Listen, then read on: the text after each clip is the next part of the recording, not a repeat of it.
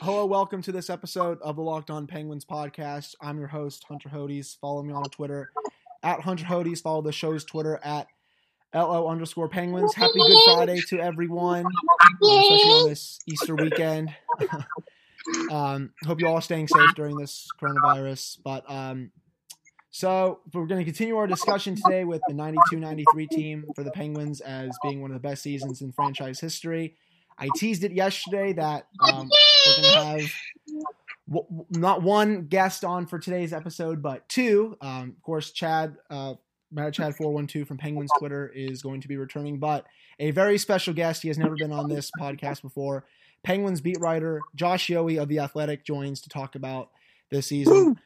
First off, Josh, how are you doing? How many times have you watched Roadhouse since the last time you tweeted about it as well? First of all, there clearly are three special guests on this show. As I see Jameson is joining us as well. I'm happy to see. As for your inquiry about Roadhouse, I've probably watched it 2 or 3 times since then. It was on yesterday. I watched like half of it. You know, even when life is good, there's always time for Roadhouse. But life is rough for all of us right now, so the more Roadhouse, the better. Yeah, I've honestly probably watched The Mandalorian on Disney Plus, the last episode, probably 1,500 times now, and I can't get enough with it. But Chad, how are you doing? And how is Jameson doing as well? He's good. He wants to watch kitties right now, so he's probably going to say the word kitty a lot. But yeah, you get a 2-for-1 special with me and him today and Josh. A loaded show. I'm sure that I'm on the lowest tier of people who are going to want to tune in. It's going to be like Josh, then my son, then you, then me as far as like interest goes. So I don't think there's any question about that, but that's okay. I kid. I'm gonna ask his son about what he thinks of the team after we're all done here. But Josh, I guess I'll start with you. What's the one thing that comes to your mind when you think of that 92-93 season for the Penguins? Well, many people will tell you it was the greatest Penguins team of all time, and it certainly was the most dominant one. I was 13 at the time, and I remember watching every one of those games. And when the playoffs started, I didn't even think it was conceivable that anybody could beat that team, let alone the New York Islanders. So to me, it's clearly the greatest team, I think, in Pittsburgh sports history that did not win a championship. Mario was at the height of his power. That was kind of his signature moment after coming back from Hodgkin's disease that season, the way he dominated the league. It remains kind of a mystery to me as to why they lost. And you can blame the Kevin Stevens injury, and certainly Mario's back was not good in the Islanders series. Barrasso played poorly, but my God, it still shouldn't have mattered. They were that good. Yeah, just going up 3-1 in that series and somehow just blowing it. I can't fathom how I would be at the time if I were alive and at a certain age where I could watch that series, because I feel like I probably would have just I would probably just start crying for the next couple of weeks. But Chad, I'll ask the same question. What comes to mind when you think of that team? I mean, that was the first year that I was like a full-time hockey fan. I don't really have any actual vivid memories of the teams prior to that.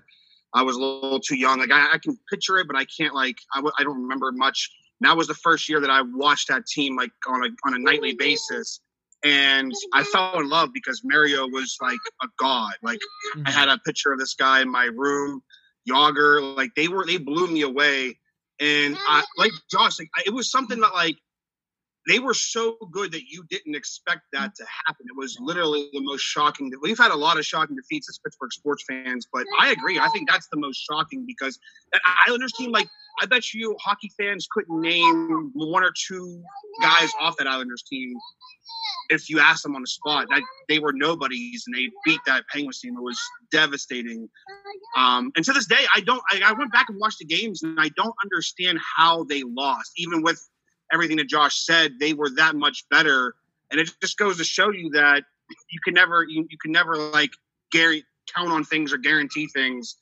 And it's sad because I think I would have loved to have seen the Penguins go on to face the Kings and have Mario and Gretzky play in that Stanley Cup final. That would have been amazing. And it just feels like it was just never meant to be. Well, and also Mario would have had the chance to play his hometown Canadiens in the next round.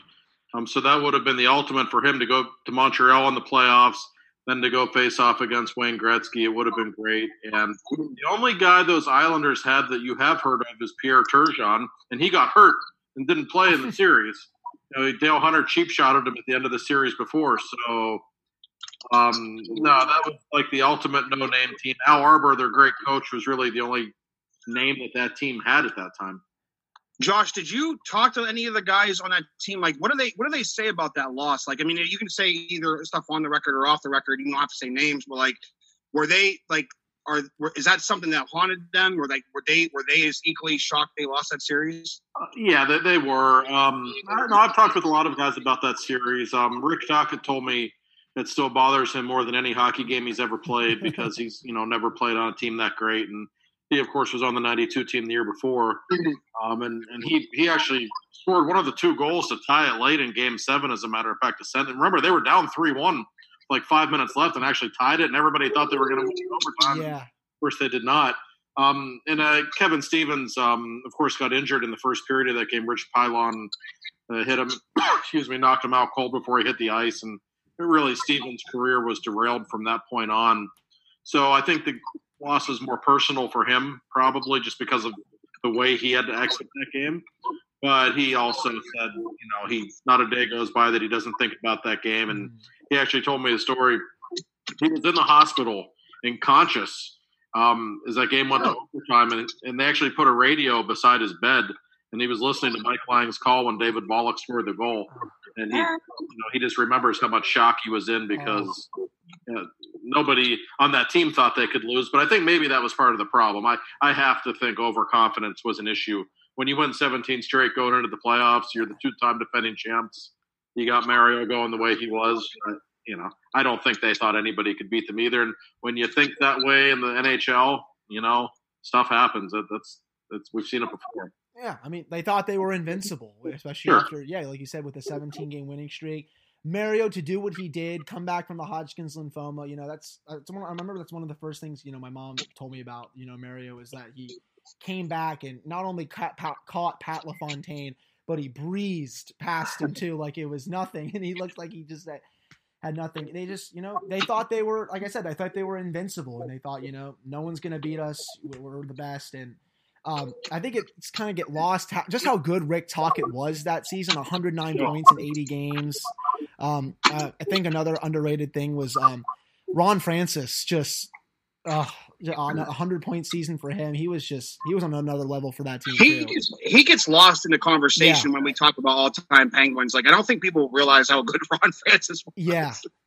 No, I mean, the thing about Ron Francis is, like, he put up 100 points a season, which that's saying something to begin with.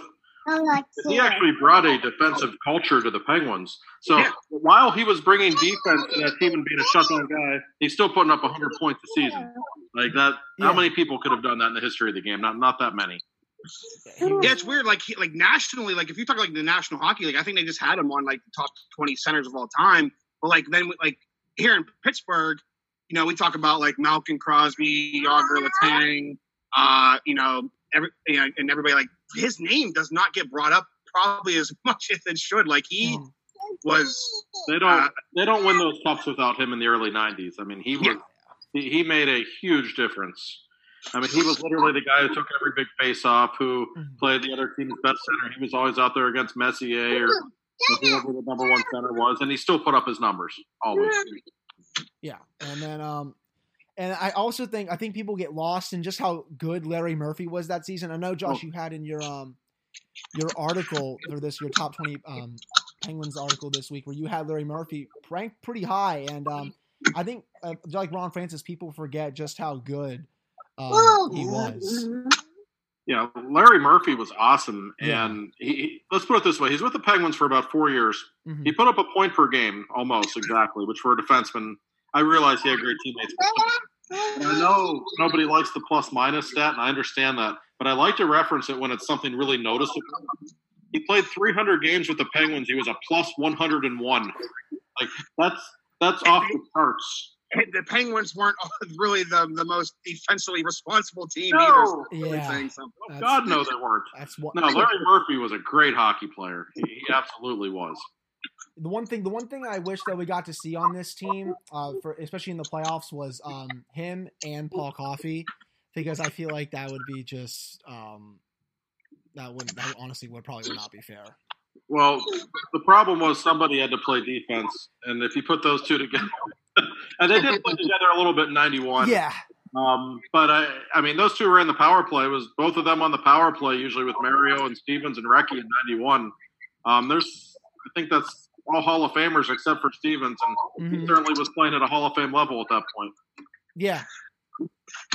Let's throw a hypothetical out, right? Let's change. We go back. We do some Marvel movie stuff. We go back in time, and the Penguins they win like they're supposed to.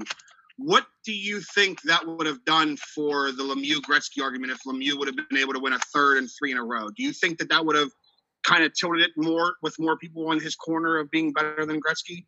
It may have. The only problem would be, and I'm looking at this from the standpoint of the Gretzky truthers, we'll call them. Gretzky was getting a little older at that point. He was definitely a little bit past his prime, but that said, he had a great postseason. Yeah, I think if Mario goes toe-to-toe with Gretzky and the Penguins beat them, it probably does make something of a difference. I don't know if it would have been a huge difference or not, but I think it would have drawn the attention of people for sure. Yeah, I would have. That's like the one series that I wish I think we all would have seen was just Mario and Wayne go at it, because they had a video game based on it. Yeah, right. No, I remember that. Yeah, I always say, I mean, of course I probably may sound biased, but I always think we'll think Mario is the best player to ever live. We just know that Wayne Gretzky is the more accomplished player, even though he was also insanely good as well. But like I said, yeah, if you're asking me to take Mario or Gretzky, and the prime, I'm taking Mario, because I think Gretzky, I remember reading a few times back, I think he said that if Mario were healthy without all this stuff, I think he said he would have shattered his records. I might be wrong potentially with that, but I do remember reading that in a bunch of places like a couple years ago. Yeah, Gretzky actually wrote an autobiography many years ago, and his first reference to Mario, he said that if Mario played with a broken tooth instead of a stick, he would still win the scoring title. So, that's Gretzky's way of complimenting him, but it's also his passive-aggressive way of saying, I worked a lot harder than Mario. And, I mean, he did. Mario wasn't like Sid in terms of work ethic. He wasn't. Wasn't he smoking cigs like before games? He didn't stop smoking until after he was diagnosed with cancer. He was down on a pack of heaters a day. I mean, that's just what it was. But when you come from Montreal, like, I don't know if you guys have ever been to Montreal. Great city. Everybody still smokes there. It's like the one place in the world where you still see people smoking everywhere. It's like being in Pittsburgh in 1986. Like, everybody smokes. But Mario was just so much more gifted than anyone else. He didn't have to practice. He really didn't. So much more talented than anyone who ever played. And tell me one thing Gretzky could do better than him. Honestly, one thing. There's not. I could name 5 or 6 things Mario could do that Gretzky couldn't do, but just in terms of pure talent and just given what a big man Mario was, he was 6 inches taller and had that big wingspan and was just so much stronger. He could just physically do things Gretzky couldn't do. You don't have to throw anybody under the bus, and you might not be able to say, but like off the record, or have you ever had those guys? Is that something that the players like talked about? Do you think that they were like, was there guys that were like, yeah, Mario, I think Mario is better than Gretzky, or there's no way. Like those guys, is that something that they talked about? Is that something that Mario, like, do you think deep down inside he thinks he's better than Wayne or was better than Wayne? Probably. Mario doesn't talk with the media much. I'd be lying to you if I said I had like some relationship with him. I don't but I've certainly never had a conversation like that. But no, I've talked with teammates. It's interesting. I've talked with people who have played with both of them. Rick Tocchet, Kevin Stevens, Paul Coffey. Those are all guys who at some point played with him, or some of them played internationally with him. And it's a very awkward topic for players. You always get the feeling that nobody wants to come out and say, yeah, he was better than Gretzky, because, you don't want to upset the establishment. Right. Yeah. But you always get the sense that, yeah, they kind of think that he was. They were just, such different personalities, too. Like, everything about Mario and Gretzky is different. Mario is so shy. Like, if you guys asked Wayne Gretzky to come on your podcast, he probably would, because he likes attention so much. He can't help himself. Like, he loves being in the spotlight. Mario doesn't. there's so many different angles. And what's interesting to me is their relationship.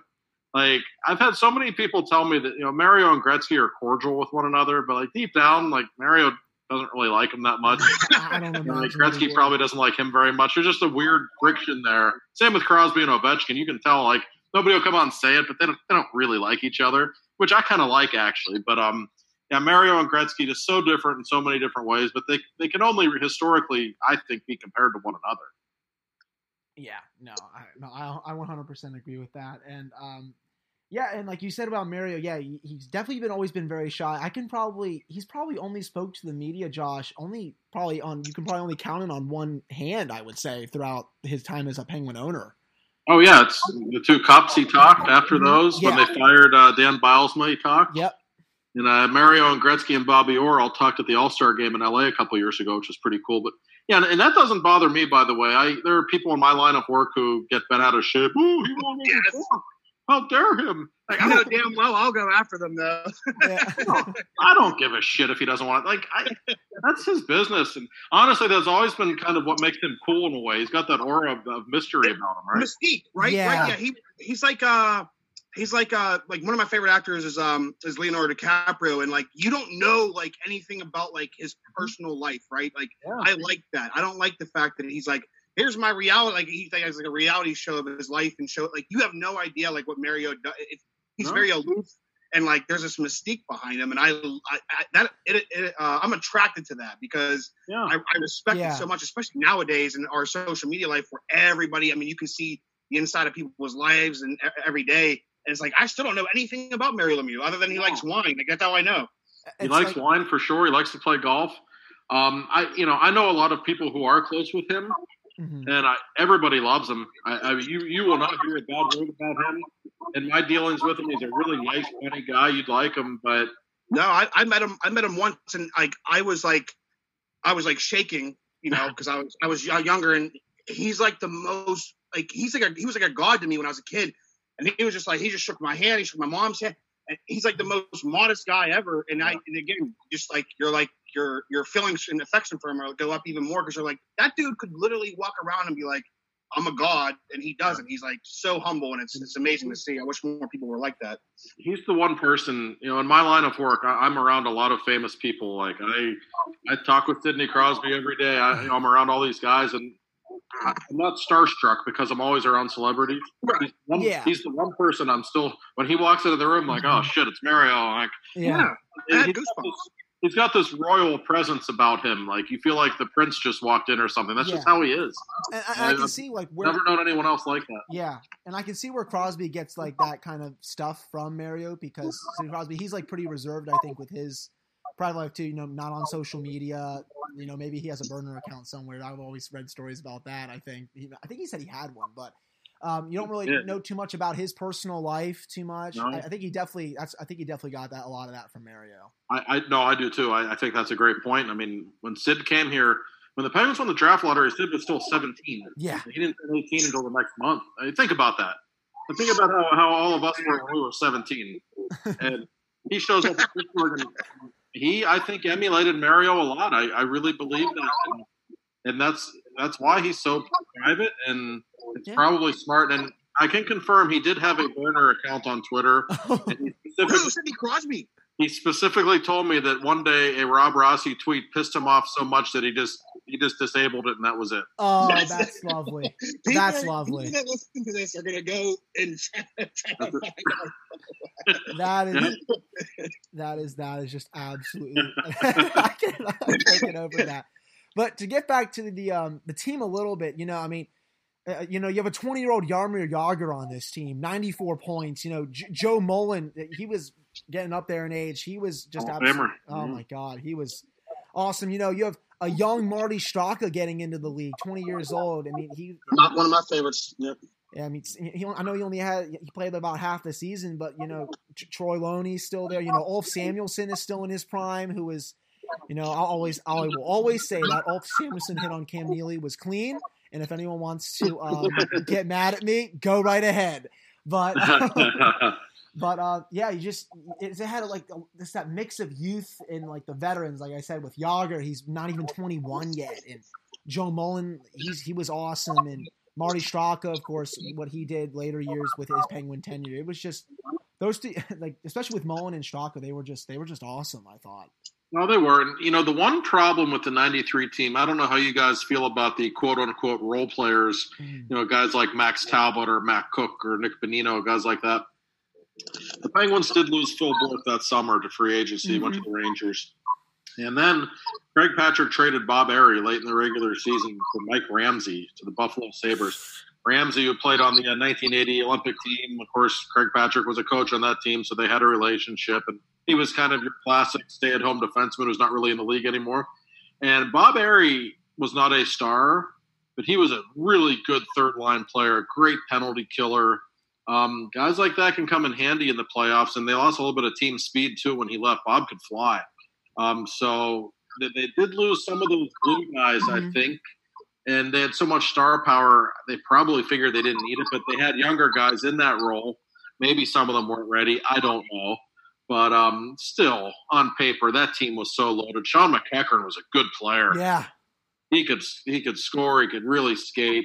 Marty Straka, one of my favorite Penguins ever. What a good player he was, man. He never did much when he was anywhere else. When he was with the Penguins, he was just a productive player. He could fly. He could do it all. Could play any position up front, too. So, the collection of talent on that team was pretty outrageous. If there were a salary cap, that team never would have existed. I'm looking at the roster right now, and I'm like, yeah, that's no, there's no way they would have had to lose like three guys. I think we've seen that. I think it's weird how history repeats itself because I think we've seen that. We've seen that for a period of Crosby where they relied on those guys so much that they felt like they could get away with having shit fourth and third lines. And then when it came to playoffs, the team shut down the Crosby line or the line. They had nobody else that could score anything. And so eventually, when Rutherford came through, we started to see the last couple of years where they were like, okay, yeah, we do need a bottom six to contribute. So I think that's where history repeats itself for a period of time with Crosby and Malkin as well. That's right, but the thing with the 93 Penguins, we can talk about that all we want, and you make good points, but nobody ever talks about in that series, Mario's back just went out. Yeah. He couldn't skate. And it happened, I think it was game one. He left early in the game. He got hurt. It was game one or two. I think it was game one. Yeah, it was like a Sunday afternoon game. He left in the first period. His back went out. And he actually had a couple of procedures done during that series called traction something or other.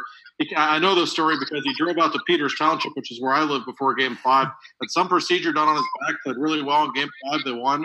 And Game 6, it got really bad again. He came out before Game 7, had it done again, had like the reverse effect. He could barely move in Game 7. So it didn't say something like he couldn't even bend over to tie his skates or whatever. Like it was that bad. I read that too. Yeah. I read that story a bunch. No, it's true. So if he were healthy, he was just so dominant at that time that you have to assume he would have found a way to win that game almost on his own. And you can't say that about many other players, but when you look at how the level he was playing at that year, it probably would have been the case. But, he was not healthy. Stevens got hurt. Barrasso was really bad in the last couple of games in that series. He really lost his way a little bit. And crazy things happened on the island, unfortunately, for the Penguins over the years. That's never been a kind building to them. They lost games 4 and 6 there. And remember the 2013 Penguins had their issues in that building as well. It's just – I don't know why. Some buildings are like that, but that's definitely one. And last year's, that building, I still don't understand in this day how they're still playing in that building. Thank God, Josh, that they're getting a new arena in the next couple of years, finally. Where I think by Belmont or something, the Belmont Stakes up there or something. And they finally can play in an arena that is an actual good arena for NHL hockey. There's just that barn is just, I hate it. Aside from that, let me tell you, their fans are a strange bunch. Now, I'm not saying all Islanders fans, but the fans in that building, it was funny. I was actually on the phone with a friend of mine during that series last year, And I said, I've never believed in this phrase, this toxic masculinity. This is like all like extreme feminist bullshit. I don't believe this at all. I said, you know what? I said, after being in this building, I think I see what toxic masculinity is. It's Islanders fans. Like, it's a really bizarre frat boy atmosphere. Like, they might be worse than Flyers fans. Like, Flyers fans like are almost subhuman, but they're kind of entertaining. Yeah. Like, Islanders fans are just like, I don't even know what to make of them. They have E from Entourage, Kevin Conley's like a diehard Islanders fan. He blocked me on Twitter during that 2013 series. I know that I got blocked on Twitter, but yeah, he blocked me. The funniest memory I have from that series was when Ryan Whitney was watching with a couple people, and then I think it was like in Game 1 when Justin Schultz tied the game. Love Ryan Whitney because he's just a hilarious person. He went berserk on the Islanders fans that were on the call. Just kept talking a bunch of garbage. I love Ryan. That was just, but they really are an interesting bunch. And like I was saying, Josh, when that highlight of the Volek goal of Game 7 comes on the TV when the two teams are playing, like they like to show the highlights of the old rivalry, I turn the station. I can't watch it. I think other people are like it too. I'm sure maybe Chad is as well. I can't watch that highlight. Well, I was 13 years old in '93. And I remember that night. It was yesterday, May 14th, 1993. It was a Friday night. Mm-hmm. And young Josh may have shed a tear that night, in fact. I'm not going to lie. That was – because that team, I'm telling you, the love affair that Pittsburgh had with that team is hard to explain. They weren't just great. It was just the personalities on that team. There was like Tocchet and Stevens and Ulf. Mm-hmm. And these were like – the most entertaining guys who just said whatever they felt like. They didn't give a shit. They just, in the words of Phil Bourque, we were a bunch of riverboat gamblers. And ironically enough, like Rick Tocchet was once indicted in a federal gambling ring. And I was told by Phil Bourque that he was only like the fourth or fifth biggest gambler on that team. Like, that's how bad it was. Like, NFL Sundays were unbelievable.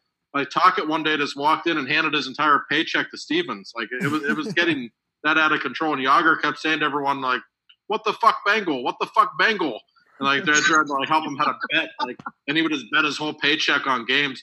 No wonder he ended up in Vegas a few years ago. Look at who his role models were.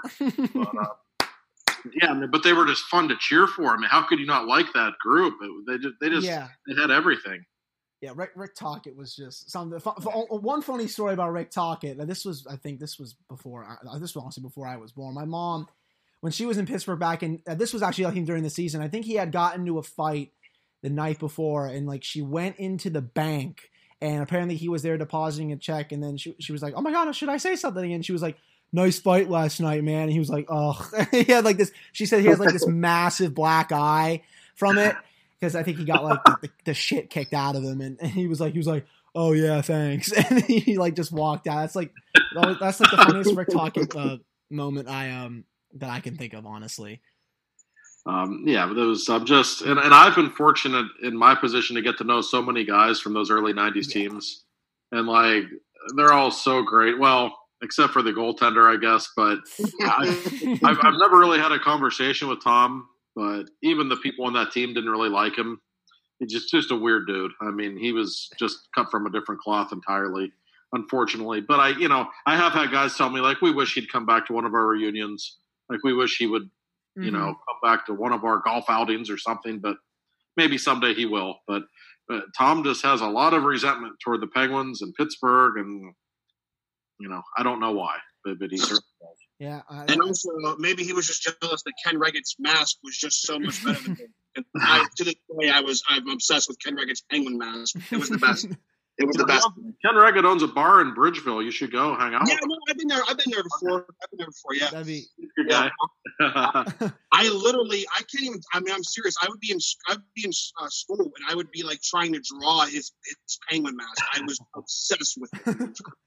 The day that I'm waiting for the most, for as long as I've been a Penguin fan, for both of you guys, just to like almost wrap this thing up, is the day that Jaromir Jagr is finally going to have his jersey retired. Because I loved the article, Josh, that Rossi actually did on The Athletic, because Phil Bourque got to talk to Jagr, and I'd like to think that it's coming in the next couple of years, because I know some Penguin fans still weirdly hate Jaromir Jagr. I've talked about this on this podcast. And I hate everybody. It's stupid. It's dumb.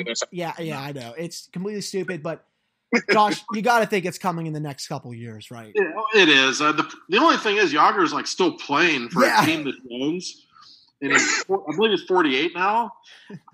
I mean, apparently he's still pretty good too. He's like a man child, by the way. Hashtag Jagr watch. Yeah, I mean, why not? Borky saw him play over there. He said, "Hey, he still looks pretty good." Like, I mean, I don't think the guy's a freak of nature. So I suspect that we'll have to wait until he's officially done playing. Mm-hmm. But it's going to happen. Is there still? I mean, I don't know if you can tell me this, but is there still like animosity between him and the team, or the team versus him, or no, is anything with Mario or anything like that? No, okay. No, in fact, a couple of memories I have, the awful 2012 series between the Penguins and Flyers, which I know bothered many people. I still remember after Game 6 of that series in Philly, I watched Mario have like a 15-minute conversation with Jagr after the game, and I think they were kind of making their peace. I had that sense. And I saw them in LA when they did the top 100 players in history, which Malkin, of course, infamously was not named. Yeah. Mario and Jagr, of course, were both there. They were very friendly with one another, had a nice chat, and Mario has made it exceedingly clear that he wants Jagr's number to be retired. It will be probably not until after Jagr's done playing, so maybe he'll play for another year or two, and it won't be until then, but 100%. It's absolutely going to happen, and what a great night that will be. Yeah, no, I honestly, truly think that tears may come to his eyes when he sees the reception that he's going to get. Yeah. I think he definitely knows that some Penguins fans resented him after what happened in 2012 and all that. And I will get arrested in Jagr's defense that night. I will be there. I will purchase a ticket. If anyone does anything stupid, I will gladly take one for Jagr's team on his side. I'm just letting everybody know right now. I'll be happy to write the article about it. But no, do you guys remember? I think it was 2017, Jagr's last season with Florida. That was a Sunday afternoon game, and Jagr got a standing ovation. That's right. Yeah. I think it was for being on the top 100 team, and he knew that was going to be his last game in Pittsburgh, and that was quite a moment. There was not one person booing that day. Like, that was clearly a crowd that was there to forgive him. You know how I feel about Madden, but I do. There's one thing that I heard him say one time that I do agree with, and I mean that's rare. Breaking news is that a lot of the people that you see on Twitter, like those aren't the same people that go to the games. That is true. Like people that hate Letang, like you go to a Pens game, dude, and you see Letang jerseys everywhere. I mean, there is a difference. It's just that the Twitter, there's a, everybody can see your opinion. But when you go to those games, it is different about how people feel about those players. It's different. You guys don't want to hear this maybe, but I've never heard Jack Johnson get booed in that building. I mean, and I know there's people in that building who know he's not very good or whatever, but I've never – the fans there are different than you see on Twitter. They do not turn on players. And, Jagr used to get booed there a lot, but it wasn't like everybody was booing him. Yeah. And as the years went by, that certainly started to change a little bit. And I hope people will have a respect for what he did. There would be no Pittsburgh Penguins if there was not Jaromir Jagr. 1999, baby. What he did in that series – playing on one leg, single-handedly beating the best team in the league. They got 3 more home games and all the revenue they got from that. I always remember that Game 6, that late in that third, it looks like, oh my God, the Penguins are gonna leave, and then he ties it, and then that overtime, it was Straka Straka to him, right? I'm just making great play to him. Yep. And then you knew right then, it was like, oh my God, they might actually pull this off, and then they. So, no, I can't wait to see that night when Jagr comes back. That'll be a special evening. Yeah, no. So I'm forgetting your article now. Where did you have Jagr on your list? I had him number 3. Yeah. 3. Okay, yeah. Mine would be Lemieux, Crosby, Jagr, Malkin would be my top 4. Yeah, me too. Yeah, I mean, some people were pissy with me that I didn't have Malkin ahead of Jagr, and I get it. You can make an argument, but I don't think they saw Jagr play. I'm being dead serious. I agree. Listen, I'm a big Gino supporter. Not only do I think he's one of the top 100 players ever, I think he's probably like top 25 ever. Yeah, definitely. I mean that. That's how good Jagr was. He wasn't as good as Jagr. Yager has more scoring titles than Crosby and Malkin combined. Right? Yager in his Pittsburgh career had a better point per game total than Crosby or Malkin at a time when it was harder to score. And that just shows you how spoiled we are. We have 4 of the probably 25 best players ever in our franchise. Like, that's crazy. And 3 of the top 10 ever, probably. So, yeah. I mean, no doubt. But yeah, Yager, if you didn't see him play, you don't know how great he was. Mm-hmm. He was. You can make an argument between Yager and Crosby. I would take Crosby, but you can make an argument. Mm-hmm. Yeah, no, absolutely. Yeah, I wish I got to watch him in his prime. You know, I was only a baby when he had his 1999 heroics. Yeah, well, poor me. But to end this episode, Josh, I'm gonna ask this one. I'll also ask this to Chad too. Josh, do you think we're going to see hockey this late in summer, June, July, or anything like that? What are you thinking at this point? I'll say 2 things about it. Yeah. My instinct as a human being who doesn't know anything about what might happen is my instinct says no, probably not. However, I will tell you this. I know for a fact that Gary Bettman and every owner in the NHL, they really want it to happen. Yeah. Like, they really do. And they are willing to go in as late as Labor Day for a Stanley Cup final for it to happen.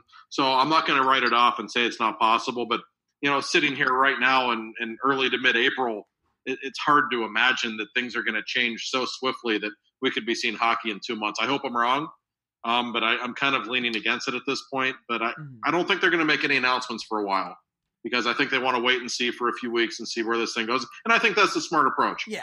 When I hear people say, we're going to be shut down for 3 years, like, you don't know that unless you see what happens, and hopefully things will get back to normal. Yeah. Chad, what do you think, man? As someone that goes, like, I saw Josh's Twitter post yesterday. It was like, you know, would you go to a Penguins game? And I think it's easy to sit on a computer and click yes, like, yeah, oh yeah, I'd go to a Penguins game. But, like, you know, I got a son, you know, I got a mom. Like, so if I went to a Pens game and I got into a crowded arena with 18,000 people, for one thing, I'm definitely not bringing my son with me. So I would feel really awkward with people that would bring their kids to that at this point. I think it's easier to say that you would want to go. We won hockey. I mean, we're talking about a team that played like 30 years ago, because that's so cool. We're talking about these things. I want to watch. I watch. You know, much with Jack. I watch Jack Johnson play one-on-one hockey right now. Yeah. But I don't see it. I mean, it's like a person. I don't see this ending anytime soon. I think they're going to have an asterisk. I mean, that's me being pessimistic about it. Yeah. I hope there is. You know, for me personally, especially with the potential with Jake Gensel coming back, because I mean, I think by the time this would ever get started, I think he'll be almost 100% healthy, considering it'll be almost June is, if I'm correct, June is 6 months for his surgery. And Hunter, I will say this: if there is hockey in July or August, it's a huge advantage for the Penguins. Yeah, I would like their chances a lot more then than I would have in April. Because you get Gensel back, because the Flyers are going to have 3 months removed from their hot streak. Who knows what form they will be in. The Penguins have a bunch of older guys who will be rested. And the Penguins also, all the Penguins' best players have been hurt so much in their career. Letang, Crosby, Malkin. They're used to missing a few months and coming right back into action. So I would think the Penguins could benefit theoretically if there is hockey, and I hope there is. I'm not betting on it, though. I'm glad you brought up Jake Gensel. I know we got to go, but I think we learned how good Jake Gensel is by watching him this season, watching the team without him. I hope everybody that thinks that he's a product of Crosby ends that myth, because if anything, he probably makes Crosby better than the other way around. Like, he's that good of a player. Yeah, he's a star. There's no doubt. Yeah, he had 20 goals in 39 games before he got hurt. He was almost over a point per game player. He's absolutely unbelievable. But I do want to thank both of you guys for coming on this episode. I really do appreciate it, especially with Josh getting your insight, because, you know, especially for Chad too, because you guys were both alive and teenagers during this series. You know, I wasn't even here yet, so yeah, I'm the old one here. Hunter's just a baby, clearly. I know, yeah. I'm the absolute baby, but yeah, we'll have more episodes coming next week for sure. Probably, like I said, 3 more. We'll probably do another best season in franchise history next week too. I got to figure out which other season that I'm going to do. Probably try to bring on a couple other people, but thank you guys so much for listening, and we will talk to you all next week.